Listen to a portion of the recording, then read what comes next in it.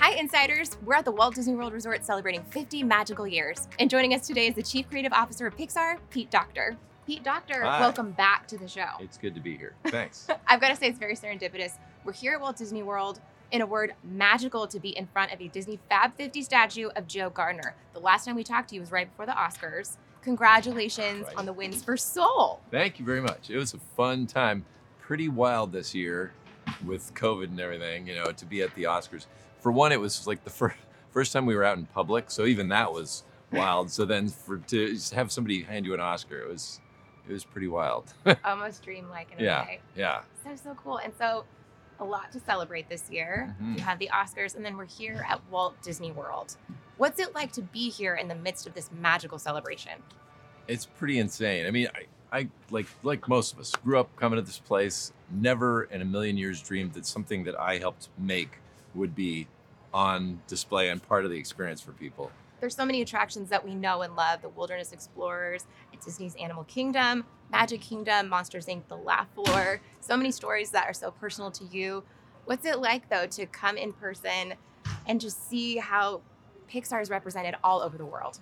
I was thinking about it yesterday because you walk in and I can remember literally like being in rooms where a lot of these ideas were born, and they're very personal, very, like you feel you own them. And that is at some point when they come out on a movie, you can kind of feel it just going out into the world. Now it doesn't belong to me. It doesn't belong to anybody. It just belongs to everyone. And it's kind of weird because it's like a gear shift. I've got to say, though, thank you so much for sharing the stories with us. We're so excited to experience them in person. So talk to us about what's new for this magical celebration coming from Pixar. Well, of course, the obvious is Ratatouille. The Ratatouille ride is pretty spectacular. You feel like you're the size of Remy, and cruising around seeing. It's like you stepped into the movie. It's dimensional. They have this amazing technology that allows you to feel as though you're on this massive set, but it's rear screen projection or front screen. I don't know what it is, but it's kind of like nothing I've ever seen before. Oh my gosh, so true, so cool, so immersive. Talk to us about the nighttime spectaculars, though. What's Pixar's involvement in Disney Enchantment and Harmonious? Well, I have not seen them yet, so I don't really know. It'll be a surprise to me too.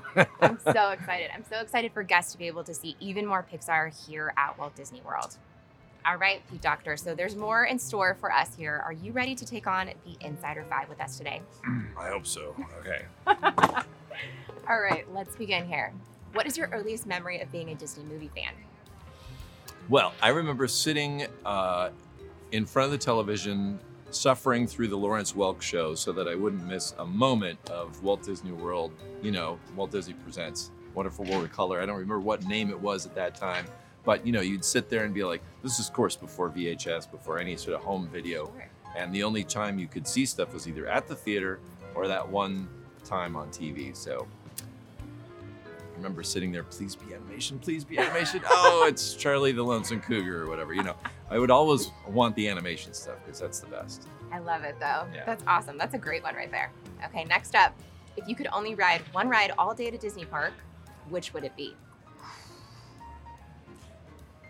This might be a cop-out, but I would ride the steam trains around Disneyland because it's so great. You get to go back behind the Rivers of America and see people, just people watching. I could sit all day and just watch people in the parks.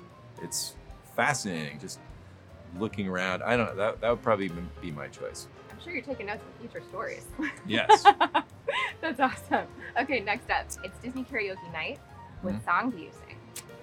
Well, it kind of depends on the vibe and the mood, but I'd probably go the Ned Washington classic Baby Mine from Dumbo.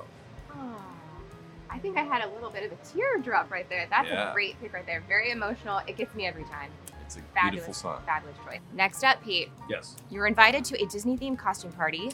Who or what do you dress as? Goofy, because his pants look very comfortable to me. Awesome choice. Can I also ask, can you do the laugh as well?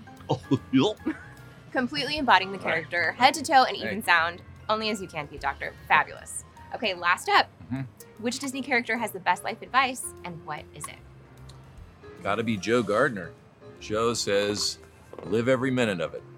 Truly, truly fabulous. You took us full circle right there from where we talked to you last to where we are here in the midst of all the magic at Walt Disney World. Thanks so much for joining us today, Pete Doctor, and taking on the Insider 5. Yeah, thank you. To learn more about the Walt Disney World 50th anniversary celebration, visit disneyworld.com. And we'll catch up with you next time with the 5 questions all insiders want to know.